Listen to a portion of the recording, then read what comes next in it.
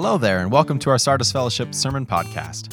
My name is Richard Frankowitz, and I'm the Youth Director here at Sardis Fellowship.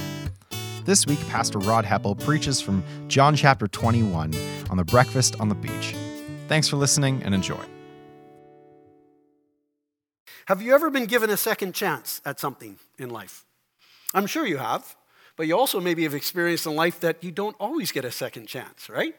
There's no guarantees. But today, our message, as you've already heard through the kids' story, is on this incredible message of grace and mercy of our Lord and Savior that was shown towards Peter and the other disciples, but the focal point is Peter for sure. But it also applies to each and every one of us. Now, I'm not sure if there's a Lord of the Rings illustration here right now, but seeing as how I'm not Richard Frankowitz, our youth director, I'll just have to stick with a farming illustration. I was picking up on a shot he gave me 2 weeks ago when he was up here, and he couldn't come up with a farming illustration. When I was growing up on our family potato farm, Richard, in Cloverdale, there was a lot of competition to get the more comfy roles on the farm, because some of the jobs were exceedingly difficult and others were a little easier. And so one of those coveted jobs was riding a tractor or driving in the truck. You know, the cab of the truck was warm. The cab of the truck had a radio. The cab of the truck was fun, while the rest of you were on the harvester, back-breaking work, throwing dirt. I know this has no relevance to your lives at all, but try to picture it. I was the youngest of 5 boys, brothers and cousins that were older than me, so number 6, okay? And I never was the first one at the front of the line to get picked to go drive in the truck. It was always one of the older ones. And so when the opportunity came around, you coveted that moment because you knew that it was really important. You see, while the job was fun and the job was easy, it also demanded that you pay attention because that's very expensive equipment with a boom of potatoes loading into the back of a truck with a big old bin on the back. And if you went too fast or you went too slow and you weren't paying attention, you banged that boom, my Uncle Dave would be yelling at you really quickly. And it was a short leash for the younger ones. Pay attention. And oh, the walk of shame when you had screwed up so badly that he called you out of the truck and you had to walk back to the harvester to do the general labor work while your older brother got to go drive the vehicle for you. You never knew when you were going to get a second chance. Of course, life poses for us far more devastating situations and experiences around failure than just not getting to ride in the truck. And often, even after years of forgiveness and restoration that has taken place, it only takes but a moment to draw back the feelings surrounding a moment of failure, a moment of regret through careless words or thoughts or deeds or actions. They overwhelm us, our feelings of shame and guilt. And I think that's the reality that Peter himself is facing. I mean, I would think that no one knows regret of failure more than Peter himself. Now, of course, he could put together a case or an argument, but the whole point is, Peter's was written about. The whole world knows about this one man and the fact that he denied not only his Lord, but his very dear friend Jesus 3 times. Peter knows failure. It cuts deep into his heart. So much so that in Matthew's gospel, when the rooster crows, it says that he went out and wept bitterly. But much time has passed now since that event, a few weeks anyways, since that fateful moment of denying Christ as Lord. Since then, as we studied last week, Mary Magdalene has seen the Lord alive. Peter and John have run to the tomb. They have seen not only the empty tomb, but the linens lying there. And then to top it all off, they've seen Jesus twice. So they know that Jesus is now alive. It's a different world. It's a different story. They're not underneath that black cloud of disillusionment and wondering about the Lord and Savior, the Messiah, Jesus who died. They know he's alive. However, in John 21, we're going to read that these same disciples have gone back fishing to their favorite fishing hole in the Sea of Galilee. And I'm going to read this story for you, even though part of it was alluded to just moments ago. I'm going to read it for us together today. If you have your Bibles, you can turn to John 21, but it will be here on the screen. Afterward, Jesus appeared again to his disciples by the Sea of Galilee. It happened this way. Simon Peter, Thomas, also known as Didymus, Nathanael from Cana in Galilee, the sons of Zebedee, and 2 other disciples were together. If you count that, there's 7 of them, okay? 7 of the 12 or 11 were together. I'm going out to fish, Simon Peter told them, and they said, we'll go with you. So they went out and got into the boat, but that night they caught nothing. Early in the morning, Jesus stood on the shore, but the disciples did not realize that it was Jesus. He called out to them, "Friends, haven't you any fish?" "No," they answered. He said, "Throw your net on the right side of the boat and you will find some." When they did, they were unable to haul the net in because of the large number of fish. Then the disciple whom Jesus loved said to Peter, "It is the Lord." As soon as Simon Peter heard him say, "It is the Lord," he wrapped his outer garment around him, for he had taken it off, and he jumped into the water. The other disciples followed in the boat, towing the net full of fish, for they were not far from shore, about 100 yards. When they landed, they saw a fire of burning coals there with fish on it and some bread. Jesus said to them, "Bring some of the fish you've just caught." So Simon Peter climbed back into the boat and dragged the net ashore. It was full of large fish, 153. But even with so many, the net was not torn. Jesus said to them, "Come and have breakfast." None of the disciples dared ask him, "Who are you?" They knew it was the Lord. Jesus came, took the bread, and gave it to them, and did the same with the fish. This was now the third time Jesus appeared to his disciples after he was raised from the dead. When they had finished eating, Jesus said to Simon Peter, "Simon, son of John, do you love me more than these?" "Yes, Lord," he said, "you know that I love you." Jesus said, "Feed my lambs." Again, Jesus said, "Simon, son of John, do you love me?" He answered, "Yes, Lord, you know that I love you." Jesus said, "Take care of my sheep." The third time he said to him, "Simon, son of John, do you love me?" Peter was hurt because Jesus asked him the third time, "Do you love me?" He said, "Lord, you know all things. You know that I love you." Jesus said, "Feed my sheep." "Very truly, I tell you, when you were younger, you dressed yourself and went where you wanted. But when you are old, you will stretch out your hands and someone else will dress you and lead you where you do not want to go." Jesus said this to indicate the kind of death by which Peter would glorify God. Then he said to him, "Follow me." Let's pray.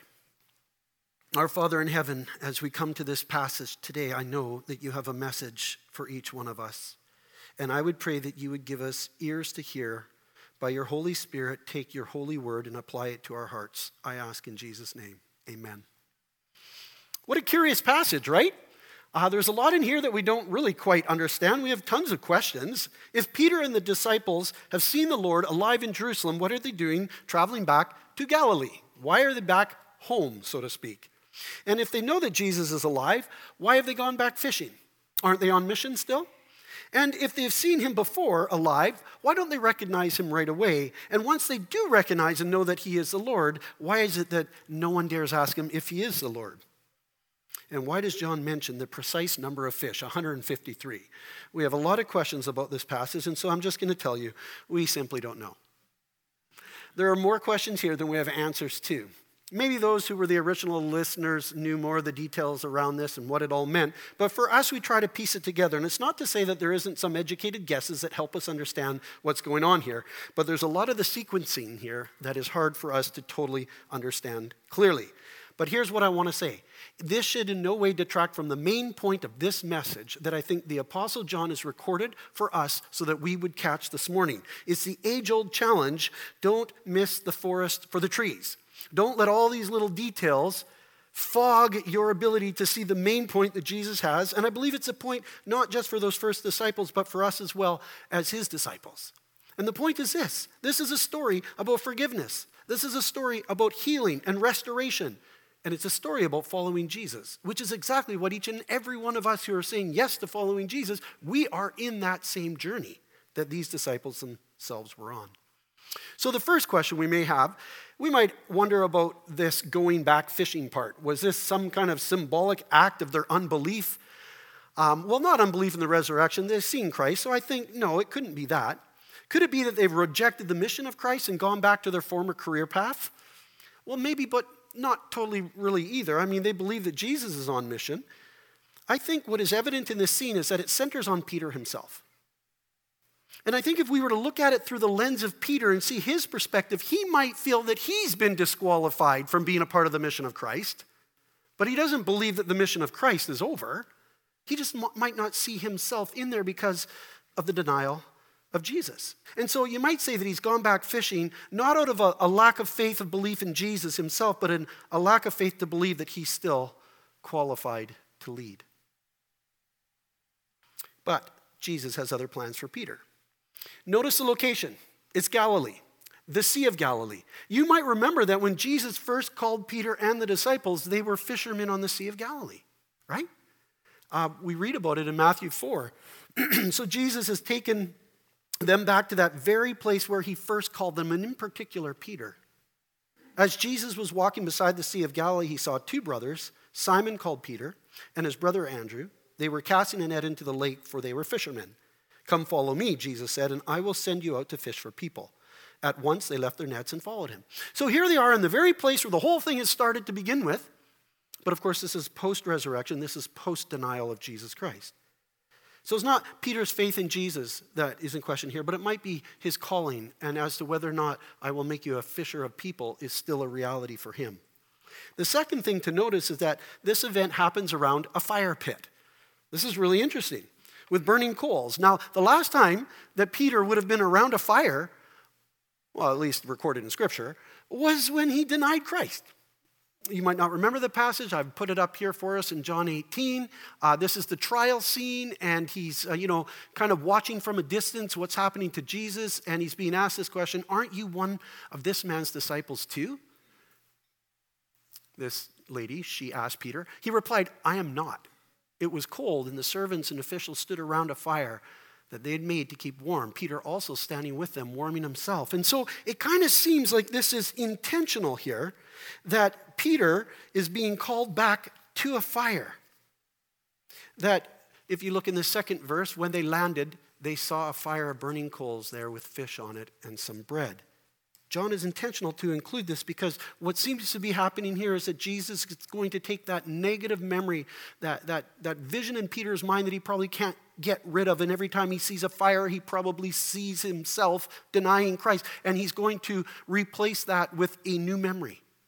It's a new memory that's going to include the grace and forgiveness and mercy of God being shown towards Peter and to reestablish him as a servant of the Lord.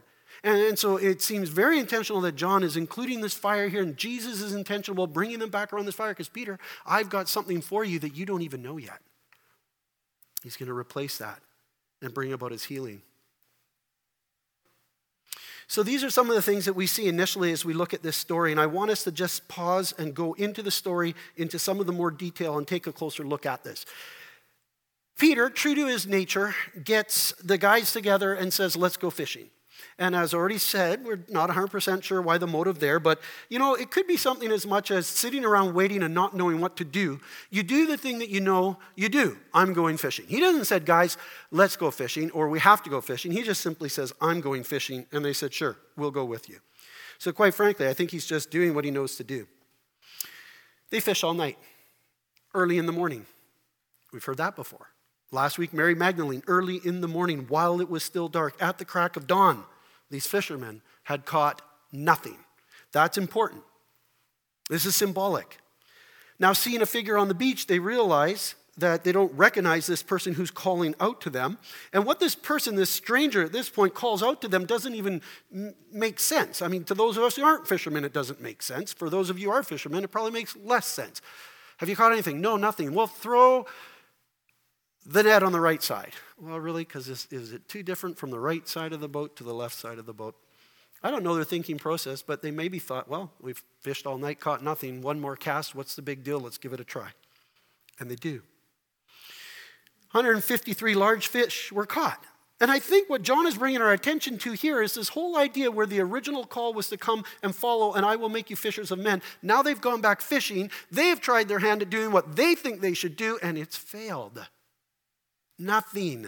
And Jesus comes along and with one obscure command to throw the net on the other side of the boat and you'll have a large catch, they obey. They just simply do it. At this point, I don't even think they have faith. They just do what he said. And they have a large catch. And I think what is a lesson for us to understand here is that in our humanness, we try to do things our own way. That's what Peter has been the symbol of this all the way through, that he's doing things his own way. He's doing things in the way that he thinks is best. He's putting his hand to it. And it's not working out. And it hasn't worked out here. And with one simple command, Jesus says, throw your net over there, and there's a large catch. And the application to us is, we can as well enter into that where we think we're doing the Lord's work, and the Lord's just saying, listen, man, let me do that. I am the God who brings the return. In fact, the teaching in John chapter 15 is very much in keeping here, where Jesus said, you can do nothing unless you remain in me. You can produce no fruit unless you remain in me. So in other words, our job is really to walk closely with Jesus and let Jesus bring the fruit in us and through us. Does that make sense? Because when I'm just trying to produce that fruit myself, I'm probably just full of pride, and I'm probably failing in ways I don't even see. I catch nothing. But if I abide in Christ, if I remain in Christ, if I just daily seek to walk with the Lord, and we're not perfect people, and I get that, but if that's the heart that I have that is seeking God first in my life, He is going to produce something in and through my life. There will be a catch. Our job is to obey Him. We plant, we water, but God brings the increase. I'm mixing my metaphors. I have to go back to farming. I mean, fishing, a catch, a harvest, it all belongs to God. Now, notice the responses of Peter and John in the story. And this is really true to their characters. We've seen this before. John observes, it is the Lord. Peter jumps out of the boat and goes. This is much like what we saw last week, where John runs to the tomb and he beats Peter, and he looks in, but he doesn't go in, right? And then Peter arrives at the tomb, and what does he do? It says he goes straight into the tomb. He goes right in. And now we're seeing these personalities again coming out. John the observer going, it's the Lord. Peter, the man of action, jumping out of the boat. Why? Peter, what are you doing? Are you thinking? No, of course he's not thinking. He's 300 feet away from the shore. Well, what are you going to do when you get there? Hey, Jesus, I want to give you a big wet hug. Like, what are you going to do, Peter? He's not thinking this through. It's the Lord. And I think what this tells us is it shows us the heart of Peter. He loves the Lord. He wants to be with the Lord. He has not in any way given up on his faith in the Lord. He wants to be there with Jesus. Now, this is a really amazing kind of story. It's a beautiful picture. I think it's kind of funny. What are the other disciples thinking at this point too, right? Well, there goes Peter again. I don't think they're fazed one bit by the fact he jumped into the water. And they're just like, yeah, we'll bring in all these fish. No worries, Peter, we got it. You go ahead. And this beautiful picture of Jesus on the shore, he's already served them bread and wine at a meal before, so we know that he served them, but this says that he makes them breakfast. You ever picture that? What does your kitchen look like? Can you picture yourself in your kitchen? What if you came to your kitchen and Jesus was in your kitchen? He says, good morning. Got the coffee on. I got some fresh fried fish over here. You might not want that. But, the question I ask is this. Was he a good cook? You ready for the answer? I don't know. It is something that's intimate. It's something that's tender. It's something that's unique in that Jesus is inviting them to come and have breakfast that he himself has made, and then he serves it to them. And then after breakfast, Jesus turns to Peter. He uses his name Simon. Simon was his given name. Peter was the name Jesus gave him, which meant Petros, rock, meant rock, the rock. He doesn't use the rock here. He uses Simon. That may be significant. I wonder what Peter was thinking the moment Jesus, after breakfast, turns to him and says, Simon, son of John. I wonder if his heart stopped at that moment. What's he going to say? Is this where he chastises me? Is this where he says, Simon, remember when the rooster crowed and I looked over at you and we caught eyes and you went out and you wept bitterly, Simon? But he doesn't do that, does he? Simon, do you love me more than these? And of course, we kind of wonder, well, more than these, what do you have in mind? More than these fish that we've just caught and what the career of fishing represents? Do you love me more than your career, Simon? Do you love me more than you love your friends? You just want to go hang out with your buddies and go fishing? Most likely, it's a reference to that fateful night when Jesus is telling what is about to happen to him the night before he dies, right? The night that he's betrayed. And when he tells him this, Jesus is like, even if all the other disciples deny you or betray you or turn against you or leave you or are scattered, I will not. I will not. Those were the words of Peter. Do you, Peter, love me more than these others disciples love me?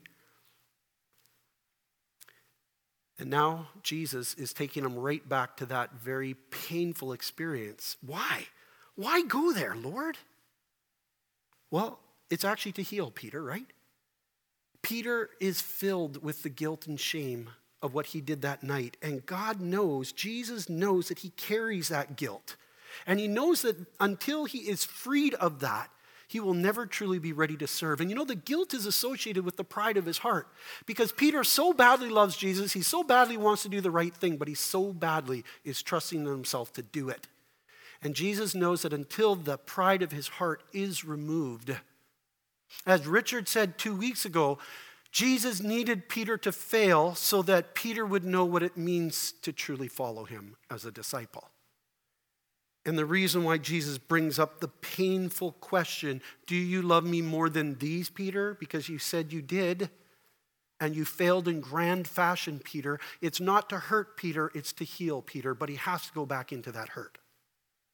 He asked him a second time with a similar response, and then on the third time, it's interesting to note here that Peter was hurt because Jesus asked him the third time. I think we would look at that and go, Peter, don't you think that he has the right to ask you that the third time? But Peter's human like any of us. Lord, if you know all things, and you do know all things, and you know my heart because you know all things, then don't you know that in my heart I love you? Do you really need to ask me that third time? But the truth is, the 3-time denial and the 3-time question, do you love me? With the 3-time affirmation, feed my sheep, come and be a part of my mission, was needed for Peter's well-being and for his healing. And it wasn't just for Peter. Every one of those disciples had been scattered. Maybe it's not named that they verbally denied Christ, but by their actions they feared the same thing Peter feared. Maybe we think Jesus was being a bit hard on Peter. Peter kind of indicates that he might have thought he was. But that's the way healing works. God goes to the core of our hearts. He speaks to us about the things that matter most because he wants to heal that within us. It's our pride. This was Jesus' final call for discipleship for Peter and the other disciples.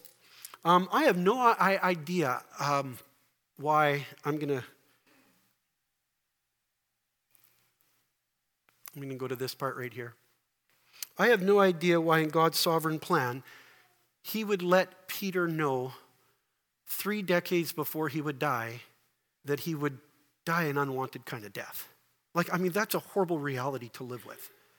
There's an awful thing to live your entire life knowing that there's coming a day that, as this passage said, he would be stretched out, he would be dressed by others. This is just all language to indicate, as the text tells us, what kind of death Peter would die, and through that death he would glorify Christ. We know that following Christ means hardship, and we know that those who follow Christ through those hard times bring glory to God. Jesus brought salvation to the world through his death, but for those who humbly submit themselves to the will of the Father, as Peter did in the giving of his own life, glorify the Father because of the same manner of humility of heart that's willing to die for their Savior. And that's what Peter does. Could you imagine being told that if it was you, and then to be told this by Jesus, follow me? Whoa, time out. I was all in up until the point that you told me that someone's going to come along and stretch out my arms and kill me in a way I don't want to die. I think I was fine to serve you. I think I was fine to do hardship, but Lord, that's the ultimate sacrifice. And we don't understand this so much in our North American church, do we? Michael and Debbie Olieti from Nigeria shared with us, they're in our church family, and immigrated to Canada recently, and they shared at our international potluck about what it's like for the church in Nigeria, especially in the north. And the persecution and the torture, quite frankly, and even the killing of Christians is not uncommon. And that's a reality in numerous places in the world. And I think that here in North America, we're only going to learn more and more what it means to follow Jesus Christ. That to bear the name of Christ is going to cost us much more than what it has to this point. Follow me, Jesus says. There's no qualifiers to that. There's no exceptions given to it. He commands, follow me. You must follow me. Again, Peter, true to his nature, he turns and he looks at the disciple who's following him, which is John. And he asks Jesus, Lord, what about him? If this is true of me, what about him? Jesus answered, if I want him to remain alive until I return, what is that to you? You must follow me. Now, because of this, Rumor spread among the believers that this disciple, John, would not die, but Jesus did not say that he would not die. He only said, if he wanted him to remain alive until I return, what is that to you? What is that to you? Follow me. You know, each and every one of us have to deal with this command of Christ because it's the command he gives to each of us. We don't have the same path as other Christians to walk. I have the path that Jesus Christ has asked me to walk. I don't know your home life. I don't know how you were raised. I don't know what sin issues that you have pre-bent toward. We all do. Jesus says, come follow me. But it's not fair, Lord. My path isn't the same as that person's path. We're all dealt cards in life that we often don't get anything to do about. We just have to submit to Jesus Christ. Lord, what are you calling me to when you tell me to follow you? We cannot compare ourselves to the other disciple. We cannot compare ourselves to another situation that another person has and says, well, this seems unfair. What about them, Lord? How come they get it easy and I get it hard? You must follow me. It's an individual, personal path we walk in obedience to Jesus Christ. You walk your path, you don't walk someone else's. You can blame someone else for the path you're on, but you walk your path. And Jesus says, you must follow me. We quote this verse a lot, and I quote it with fear and trembling at times. Then Jesus said to his disciples, whoever wants to be my disciple must deny themselves and take up their cross and follow me. Well, why do I quote it with fear and trembling? Because do I really know what that means? Do I really know what that's going to cost? For whoever wants to save their life will lose it, but whoever loses their life for me will find it. And that's what Jesus is calling Peter to in this moment. It's his last call, the final call for discipleship, not only for him, but for all those disciples and for us as well. Peter would understand the truth of this message. And he would go on to write this in his own letter that he wrote in 1 Peter. And this is how he talks about suffering and salvation and how this works together in his mind. Peter says, praise be to the God and Father of our Lord Jesus Christ. In his great mercy, he has given us new birth into a living hope through the resurrection of Jesus Christ from the dead, and into an inheritance that can never perish, spoil, or fade. That's what he was holding on to. This inheritance is kept in heaven for you, who through faith are shielded by God's power until the coming of the salvation that is ready to be revealed in the last time. In all this you greatly rejoice, though now for a little while you may have had to suffer grief in all kinds of trials. These have come so that the proven genuineness of your faith, of greater worth than gold, which perishes even though refined by fire, may result in praise, glory, and honor when Jesus Christ is revealed. What happened at Peter's denial, what happened at Peter's restoration and his reinstitution into serving the Lord became a reality that he could write these words right here, and he would give his life for the praise and glory and honor of Jesus Christ. What is that to you? Follow me. I grew up in the church. I've heard missionary stories. I've heard stories from around the world where people have stood for their faith. They haven't bowed their knee and they have died for that. And a million times I've asked myself, what would I do? Will I stand? Am I disciplined enough? Am I committed enough? Am I passionate enough? Am I good enough? Am I strong enough? Faithful enough? On and on it goes. And I believe there's a key in this verse. There's a key in this passage. There's a key in this story. Jesus doesn't come to Peter and say, Peter, Simon, son of John, are you committed to me? Simon, son of John, are you now going to be faithful to me? He asked this question, Simon, son of John, do you love me? And the key that I think is there is that the people who have gone before us, who have not bowed their knee, who have bowed their knee to Christ, but not turned from Christ is what I'm trying to say. They've done it because they love Jesus. And I think each and every one of us, when we walk our daily lives, walking obediently with the Lord, loving our Lord and Savior, we are preparing ourselves for that day when we will be tested. I cannot make myself committed enough. I cannot make myself disciplined enough, but I can do this. I can draw close to Jesus Christ and know the mercy and grace that he showed to Peter to be true for myself, to allow his love to come to me and respond to him out of love to him. Do you love me? And I think each and every one of us can focus on that question. Do you love me? Jesus asked it of each and every one of us. And when we say yes to him, Lord, I love you, then out of that comes a desire to want to obey him, to want to follow him. And so I encourage us, congregation, we're living in times where things are changing, where the question will be asked, who do you love more? Or what do you love more? And do you love Jesus more than these?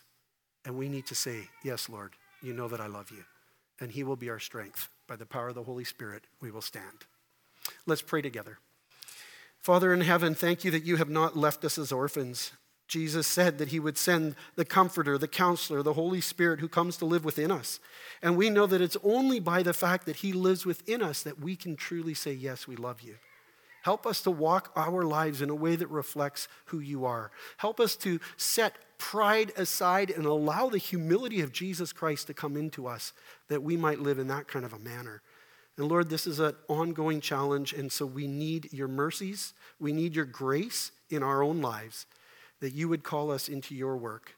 And so, Lord, guide us. Give us strength. Help us to stand. I pray in Jesus' name. Amen. Well, thank you for joining us here today. Next Sunday, we're going to have Pastor David Lee, our pastor emeritus, who's going to be here preaching for us. And so I trust that you'll join us again next Sunday at 10 a.m. for that. God bless you. Have a great week. Thanks for listening to our Sardis Fellowship Sermon Podcast. If you'd like to learn more about our church, please check out sardisfellowship.com. Have a great day and God bless.